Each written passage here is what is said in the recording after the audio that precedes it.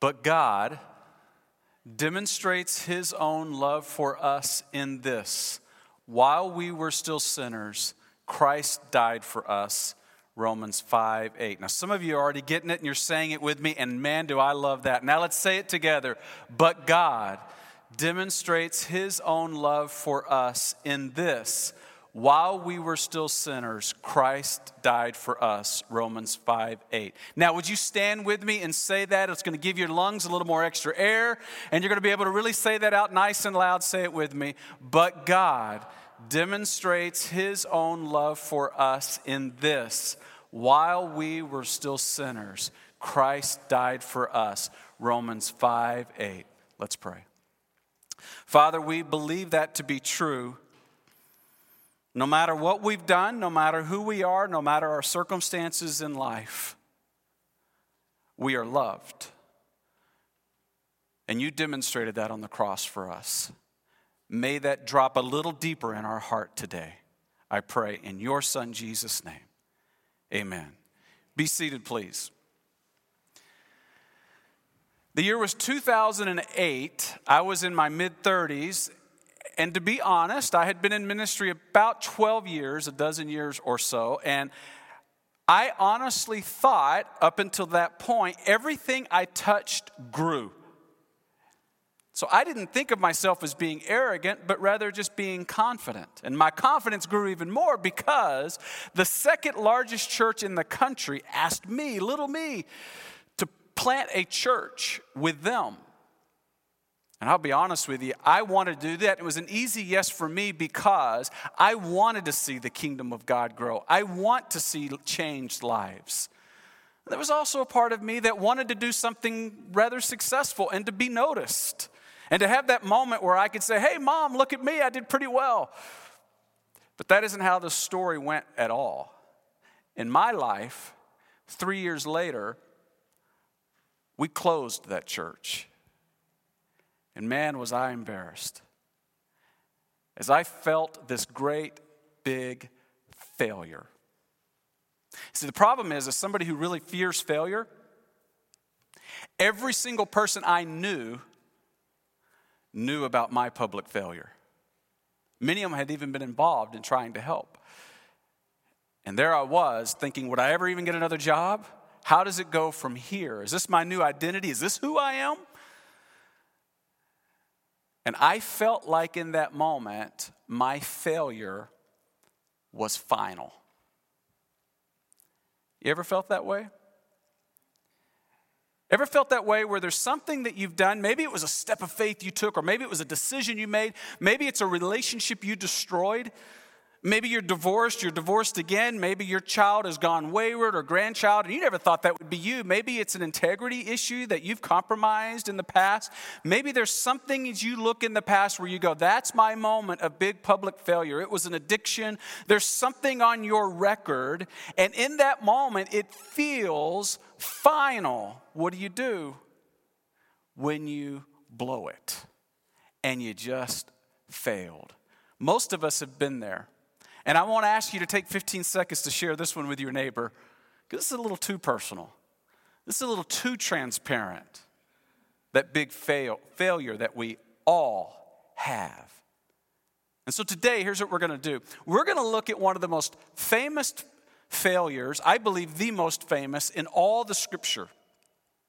And it's going to feel very final for this person too. And then, eventually, on the backside of that failure, there's this big moment where something miraculous happens that I think we can learn from even 2,000 years later. Here's what I want to say. If you have failure, and most of us do, most of us know people who are struggling with failure right now. I hope when we're done, you just have a little bit more hope. Because of the story we're going to look at today gives us the simple progress to take when we fail, after we blow it. What can we do to overcome it? Well, that's what we're going to discover today. We're going to look at it together in Mark chapter 14, and we'll get there in just a second. But I hope you have your Bibles today, and you'll open them up and be ready to go in Mark, second book in the New Testament, chapter 14. Now, if you're new, here's what we're doing. We're going through the last week of Jesus' life on earth. Why? Because we believe that's the week that changed the world. And we're actually going day by day through the last week of Jesus' life on earth, all the way up to Easter, which is in 2 weeks from today. Can you believe that? In fact, if you haven't done it already, let me encourage you to go ahead and be inviting someone, a neighbor, a friend, a family member, someone you go to school with, to come and join you on Easter Sunday, because people are more likely to say yes on that day than any other day this year. So let's invite someone to come with us 2 weeks from today on that special Easter Sunday as we conclude this series, this final week of Jesus' life together. Now, here's how it went down as we recap what we've looked at together. That Sunday, that final week, if you'll remember, Jesus enters Jerusalem. Remember that story? He's on the donkey and he's declaring that he's the Messiah, and the people are gathered and they're going, "Hosanna, save us now. Blessed is he who comes in the name of the Lord. Hosanna, save us now, save us now." He's the one that's going to free us from the Roman oppression. That's what they're thinking. And Jesus enters on that Sunday, the city of Jerusalem, coming to celebrate the Passover. Remember that? And then that Monday, if you remember, he went to the temple and he overthrew some tables and he began to teach and he began to heal. And then we saw on Tuesday and Wednesday, he did the same thing. He would go back and he was teaching. Simultaneously, though, remember, all of a sudden the religious people and those who were in political power, they began to plot to kill Jesus. And they would be successful in that crucifixion on the Friday of that week. And then last week we looked at the Thursday of that week as we're approaching the crucifixion. That Thursday, remember that Jesus gathers with his disciples and they go and they experience the Last Supper together. Remember that? And then we saw a couple of bombshells that Jesus laid on the disciples that day at that meal. First was, if you remember, he told them in that Last Supper gathering that one of them would betray him. And they all thought, who in the world would that be? And then if you remember, the last bombshell that he dropped as they were leaving that Last Supper, Jesus said, all of you will fall away and abandon me.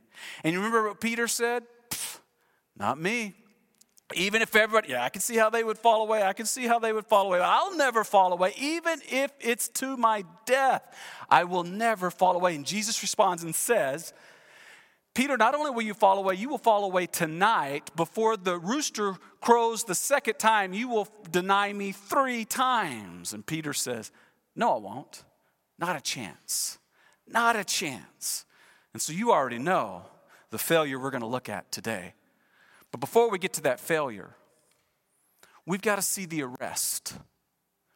And this sets the stage for trials and what we're working toward next week. That moment when our Savior hangs on the cross for me and for you. But there's some significant things that happen just before that crucifixion. They take place Thursday night and early Friday morning. And it's those events, the arrest and the failure, that we're going to look at today. And I hope and pray that you will find hope in what we see from Peter's failure. Now, hopefully you found your place there in Mark chapter 14. Let's look at it together. We pick up the story as Jesus has finished with the Last Supper and he's going out with his disciples. He said, you're going to fall away. And Peter's like, no, I won't. He says, not only will you fall away, you'll fall away tonight. You'll deny me 3 times before the rooster crows twice. And Peter goes, no, I won't. Peter just has this unrealistic commitment despite what Jesus is saying. And so watch what happens next. In Mark chapter 14, we pick up the story of the last week of our Savior at verse 32. I hope you have your spot. Let's look at it together. And they went, leaving the Last Supper, to a place or a garden called Gethsemane. Many of us have been there, right? It's right there on the Mount of Olives. And Jesus said to his disciples, sit here while I pray. And then he takes his inner circle. He took Peter, James, and John along with him. A little bit further, he's got these 3 guys with him. Can I just, little side note here. Did you know that Christianity was never intended to be a solo sport? And that we are better together, right?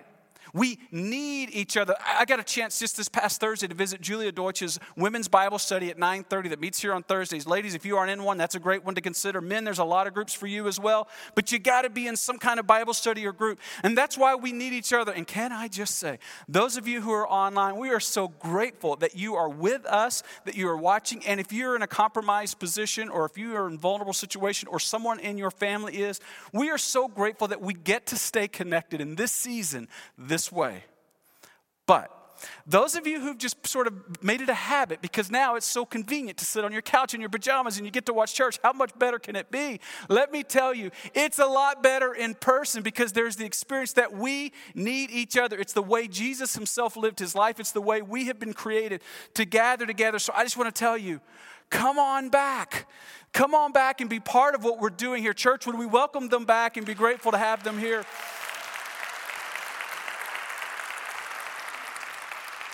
We have been made for each other. That's why this is so important that we have this time together with one another. Jesus knew that this is the way we were made and we are better together. Now, I want you to watch as Jesus continues because this isn't an easy, just, like typical group experience here. Watch what happens next with Peter, James, and John.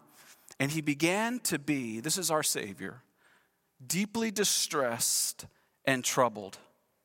And he says, my soul is overwhelmed with sorrow to the point of death. He said to them, stay here and keep watch. He's saying, I need you. I want you to be with me. Keep watch. Going a little further, watch. He fell to the ground and prayed, if possible, the hour might pass from him. If you write in your Bible like I do, you might write to the side right here, Luke 22:44, because that's where Luke records that Jesus actually sweat drops of blood from the anxiety he's feeling in this moment. Can I just say something? I know sometimes we mean well, but sometimes we tend to dismiss people's struggle by saying seemingly helpful things when someone is hurting, and we say things like, well, just trust God. God's got this. Hey, it'll be good on the other side. Just hang in there. God's sovereign. And it's almost as if we unintentionally lack empathy and we beat people up with truth. And in this moment, you notice that it's Jesus who is struggling within his own humanity. And he's asking people. He didn't question God's sovereignty. He knew God was in charge. He knew God would win in the end, and yet he's struggling. There's a human element here where he's just looking at his disciples and saying, just sit with me. And isn't that the best gift we can give sometimes? Is not to dismiss someone's struggle, but to just sit with them. As Solomon said, to mourn with those who mourn can sometimes be the greatest gift we give the hurting. Here Jesus is deeply distressed and he is asking his disciples, don't give me truth. I know, but would you sit with me? And now watch what he says in his prayer to God. He says, Abba, very intimate, Father, everything is possible for you. Take this cup from me. He's about the cup. In the Old Testament, this was the wrath of God. He's saying, would you take this from me? He's actually asking God to do something other than what he's doing. Jesus is asking that of God the Father. And so I want to make this really practical for you. How would you finish this sentence?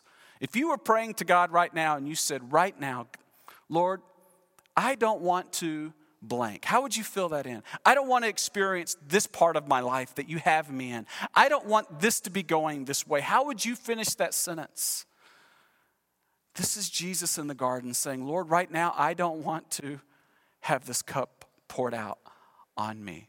But now watch the rest of that verse, which is really giving this prayer its context. He says, yet not what I will, but what you will. And so let me give you one of the most courageous prayers that I am learning to pray. What Jesus essentially prayed. Lord, right now I don't want to, and I'll just be as honest and raw as I can be with God.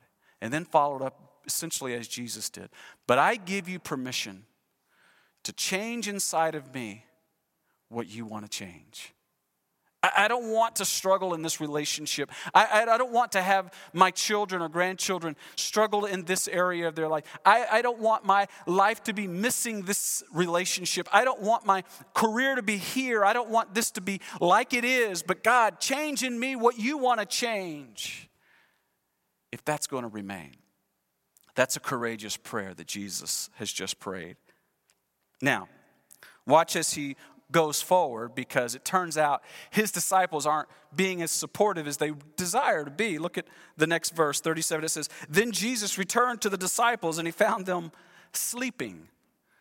How do you kind of just want to push them a little bit and say, come on, guys, hang in there. It's Jesus, right? Like you can stay in there for a few more hours, but I know I am the same way. Simon, he looks at Peter and he said, "You are asleep? Peter, you were the one that said you would go with me to death. You're the one that said you would never deny me, and you're asleep within minutes, within hours of that bold declaration. Couldn't you keep watch for 1 hour? Watch and pray so that you will not fall into temptation." And then he gives them this credit: the spirit is willing, but the flesh is weak. So once more, Jesus went away. And he prayed the same thing that we just saw. And when he came back, he again found them sleeping. And this is a really prolonged nap that the disciples are having in the presence of Jesus when he needs them most, it seems. Because their eyes were heavy and they did not know what to say to him. I love that honesty. Don't you ever feel that way? I don't know what to say in this moment. Returning, the next verse says, returning the third time. Did you catch that? Jesus prayed not once, not twice, but 3 times. "Father, would you take this cup from me? Nevertheless, not my will, but your will be done." Comes back to the disciples. They're sleeping. He goes back. "Father, if it be possible, let this cup pass from me. Nevertheless, not my will, but your will be done." Goes back to the disciples. They're sleeping still. He goes back once again. "Oh God, if it's possible, let this cup pass from me. Nevertheless, not my will, but your will be done." Prayer makes a difference. But what I want to catch here is that Jesus is persistently praying. And sometimes a sentence prayer is just as powerful as a paragraph prayer. It's not the length of prayer that matters, it's the persistence of the prayer. And Jesus continues to go back to pray and to pray and to pray. He's seeking God. And then I want you to watch what happens. In the next part of that verse, after the third prayer, Jesus goes to his disciples and he says, "Are you still sleeping and resting? Enough." And you hear the tone change in Jesus. And now he's not having his back to the cross. Suddenly he's facing the cross and he says, "The hour has come.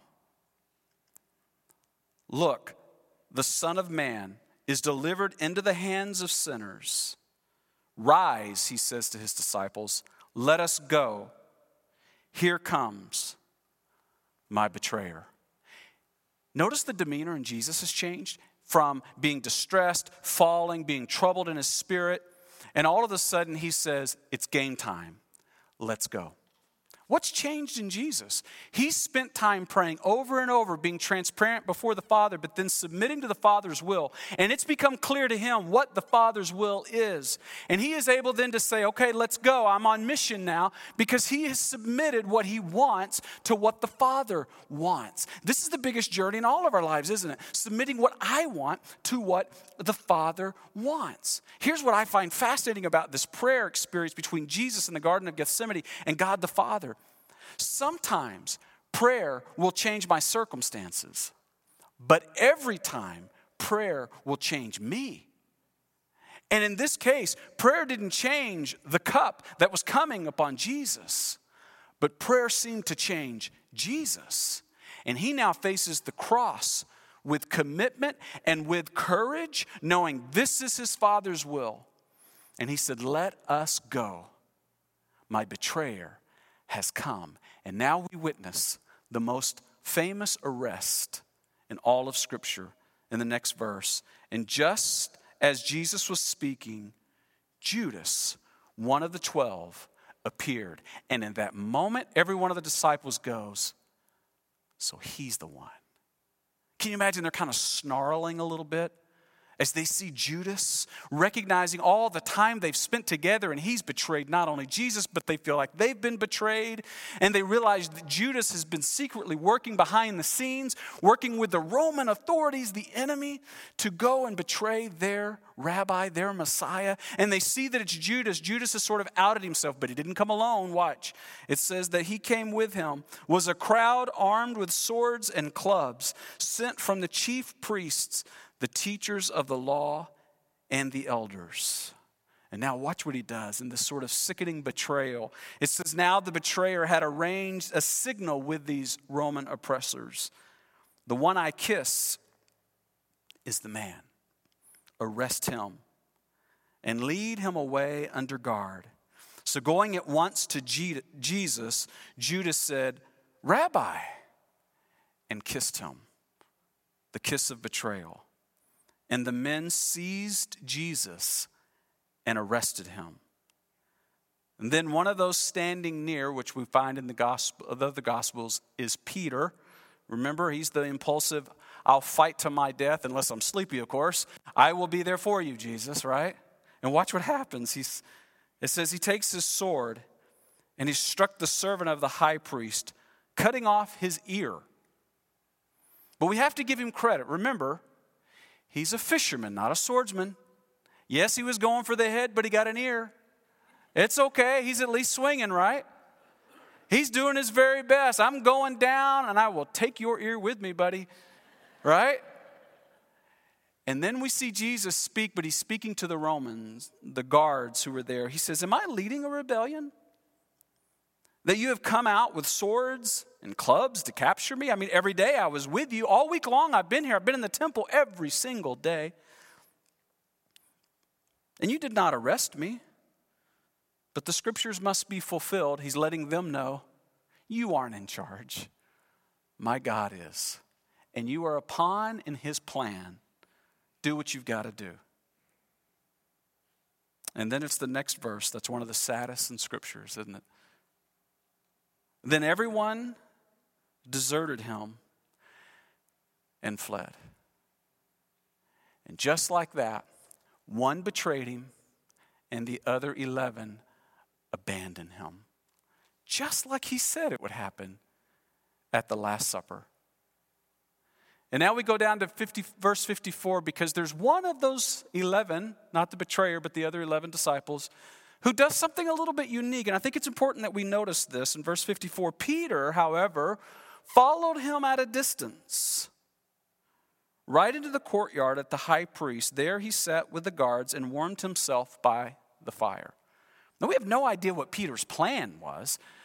He just couldn't completely abandon Jesus. He's sort of in this partial in-between state. Like, I've got to be close enough to know what's going on.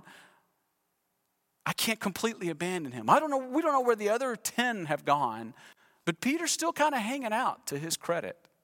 And then what happens in the next few verses, those of you who know the story, is Jesus goes before the high priest and they bring these false witnesses trying to get enough evidence to convict Jesus. However, the problem is everybody's making up their stories, and so none of their stories match. And so the high priest is frustrated, and so he's trying to get Jesus to speak, to sort of condemn himself. And look at verse 61. We see Jesus' response when he's under trial under these false testimonies. Verse 61, it says, but Jesus remained silent and gave no answer. Oh, the high priest is so angry. He keeps asking him, knowing that these knucklehead witnesses can't even get their story straight. We worked on this, we practiced it, and they keep contradicting each other, and their witness is no good. So he tries once again to go after Jesus. It says again, the high priest asked Jesus, are you the Messiah, the Son of the Blessed One? And here Jesus does what the high priest has been hoping he would do. And Jesus knows in this moment their testimony will not condemn him. But he steps up to be a fulfillment of this Old Testament prophecy. And he decides, I will now give you what you want. And I will tell you the truth that you are actually after. And look what Jesus says. Jesus says, I am.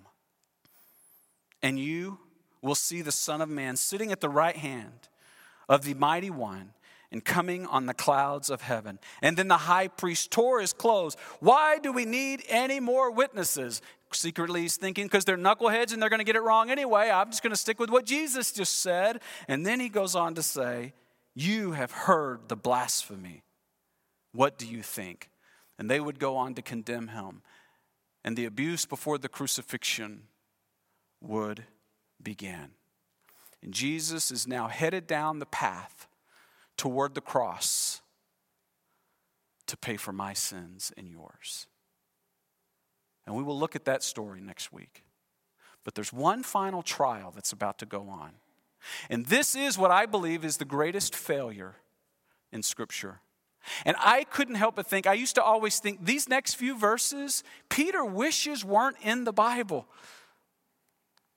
But we've got to look at them together. Verse 66.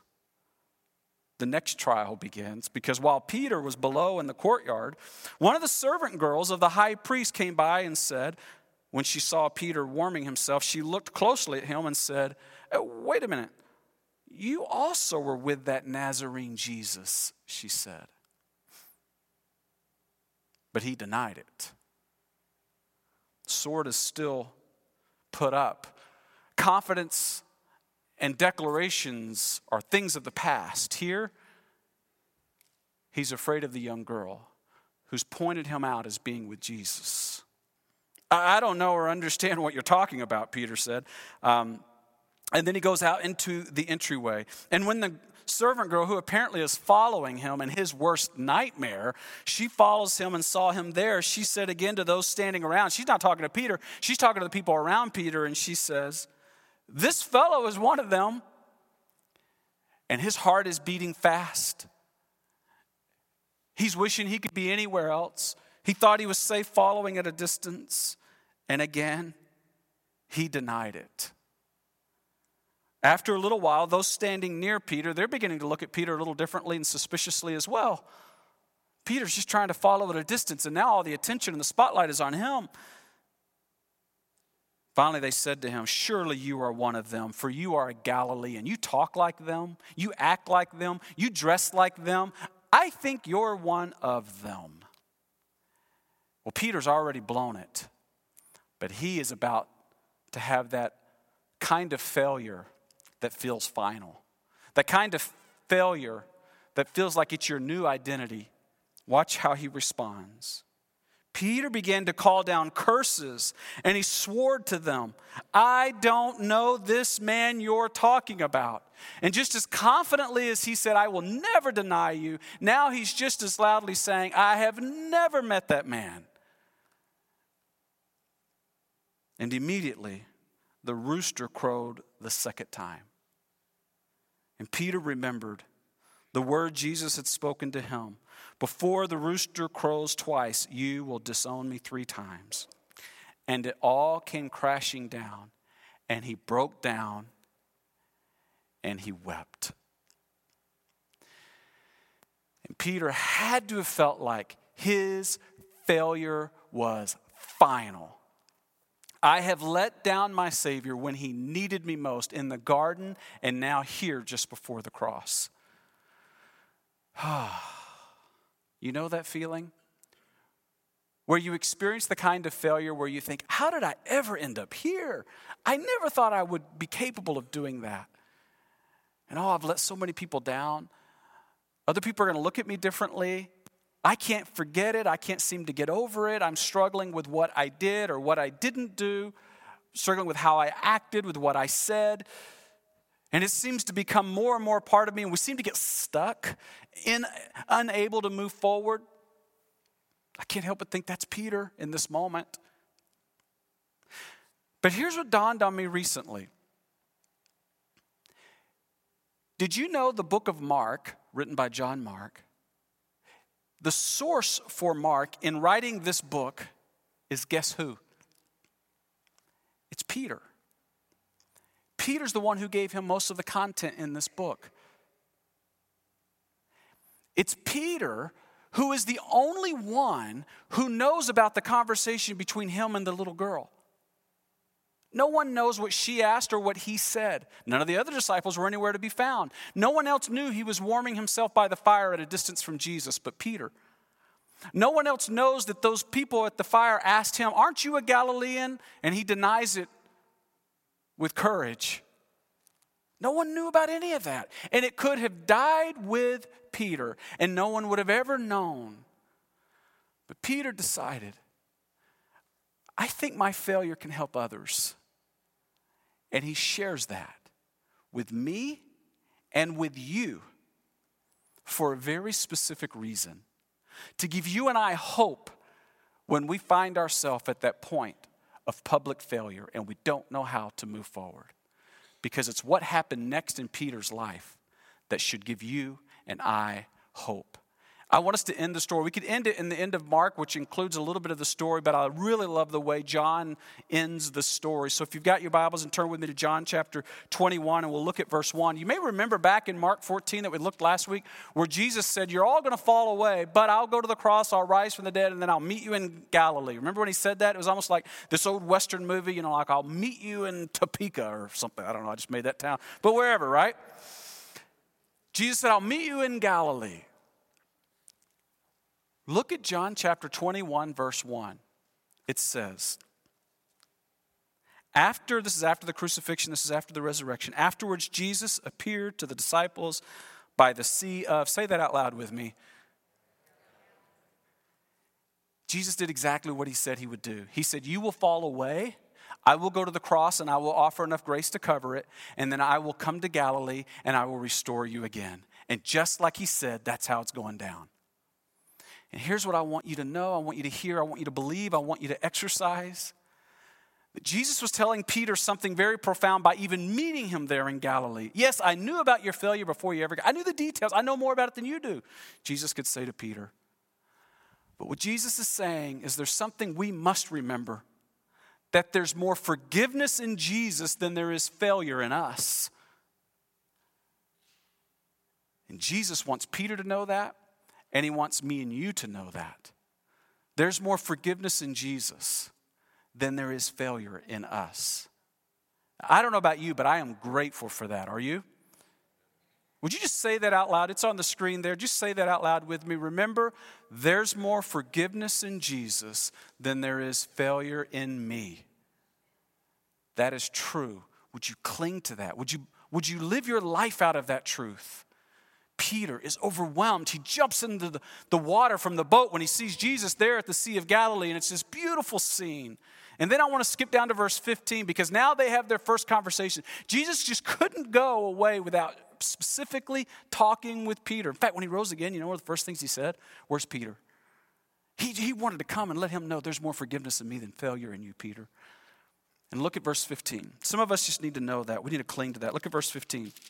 He goes to Peter and he says, when they finished eating, by the way, Jesus served them breakfast, the suffering servant. Jesus said to Simon Peter, "Simon, son of John, do you love me more than these? Yeah, I know you publicly denied me. Now, would you publicly declare your love for me?" "Well, Peter, Lord, you know that I love you." Jesus said, "Well, then feed my lambs." Again, Jesus says, "Do you love me?" He says, "You know that I love you." He says, "Well, then take care of my sheep." And a third time, "Do you love me?" And Peter is so hurt at this point. He goes, "Do you know that I love you?" And Jesus said, "Then feed my sheep. You publicly denied me. Now would you publicly declare your love for me?" See, Jesus is saying, because of what I did on the cross, your history is not your failure, but what I did on the cross. Here's what I want us to all know and to cling to. To know that Christ on the cross, not my failure, is my history. Christ on the cross, not my failure, is my history. That's why God demonstrates his love for us in this. While we were sinners, Christ died for us. That is true. No matter what I did, he knew I would do. And Christ died on the cross for that. Christ on the cross, not my failure, is my history. And then I love what he tells Peter to do. He doesn't say, "Okay, you're restored with me, way to go. This is all you ever wanted." No, he goes further and he says, "Now I want to enlist you in ministry. Go and feed my lambs. I want you to go to other people now. You see, you would think, well, why was that necessary? Why was that failure essential? I believe Jesus looks at Peter and says, look, Peter, you now not only know of my grace, you have personally experienced my grace. You are more qualified and effective now to distribute my grace to others. And here's what I want you to know, and you know this. Someone around you needs God's grace. Someone around you needs God's grace. Would you just say this phrase on the screen? Someone near me needs grace. Say that again. Someone near me needs grace. The question is, who is it? You see, we used to think of the church as a museum for saints, and now we know it's a hospital for sinners, right? But it means that we're also both patients and doctors, meaning we're being treated and we're treating. We're receiving grace and we're distributing grace. The truth is, because Peter has experienced what he's experienced, he's more qualified to be effective in sharing God's grace. This is the beauty of the failure. Now, let me give you bad news and good news about your failure. The truth is, your failure, especially if it was public, it was meaningful, it was deep and hurtful, will create a memory that lingers with you. The bad news is, it will linger with you for the rest of your life. But here's the good news. Every time it lingers with you and that memory comes back up of your failure, Jesus invites you to remember that his forgiveness is greater than your failure. He invites you, every time you think of it, to remember Christ on the cross is your history, not your failure. And that every time you remember your failure, it's just an opportunity for you to remember his grace. It's as if your failure is pointing to the cross. And every time you remember it, you get to look at the cross. It's a beautiful reminder of who we are and who we aren't. And that's the gift the failure brings. You see, the truth is, when we failed, we're like a person who has a broken leg that never quite perfectly heals again. And every time it's cold, we feel it, but we learn to dance with a limp. And that's Peter. Jesus says, Peter, you will now dance with a limp. And that will give more grace the glory than your gifts, than your experience, than your abilities. Now, I'll finish the story that I started with today to tell you that when I had that experience of a closed church and felt like my failure was final and there would be no job to follow, just a few weeks or months later, we were interviewing at a job in Southern California, a great church in Ventura. And they told me, Mark, we've had 160 applicants, and here's one of the reasons we've narrowed it down to you. Because your resume isn't perfect. And we believe that'll make you a more effective pastor. In essence, because you now dance with a limp. Amen.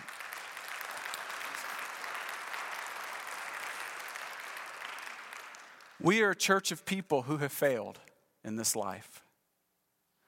Wouldn't it be great if we became known as the church full of people who dance with a limp?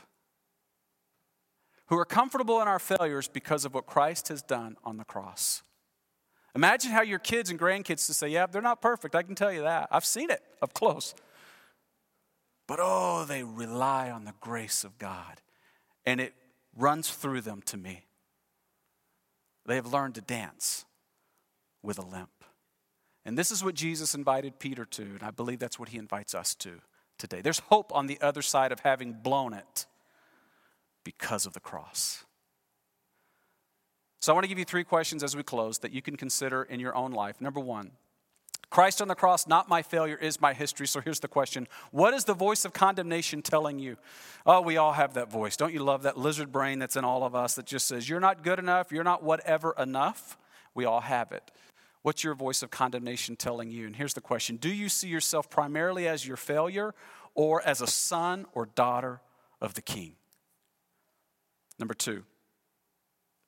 The truth is, I've been made completely worthy because of Christ on the cross. Am I listening to someone else or maybe even myself say, you're not worthy? Who do you think you are? Or am I listening to Christ who says, I made you worthy? Finally, number 3. People around you need grace. Who in your life right now has blown it and needs God's grace? Maybe He has strategically and supernaturally placed you in their life for such a time as this. Christ on the cross, not my failure, is my history. But God demonstrates His own love for us in this: while we were still sinners, Christ died for us. Would you stand with me and let's say that together? That truth, anchor it a little deeper in your heart today. As we stand together, let's say it together. But God demonstrates His own love for us in this: while we were still sinners, Christ died for us. Romans 5:8. Father, we are so grateful today that despite the failures in our own life, maybe that we've initiated, maybe they were things that were done to us, but they are things that cause shame and they create shame-filled tears. The embarrassment of our past, you knew all about it. And there's more forgiveness in your Son Jesus than there is failure within us. God, may we see our identity and our history through your cross. And may we give others grace as we learn how to dance with a limp. For your glory, Father, we pray all these things. In Jesus' name, amen.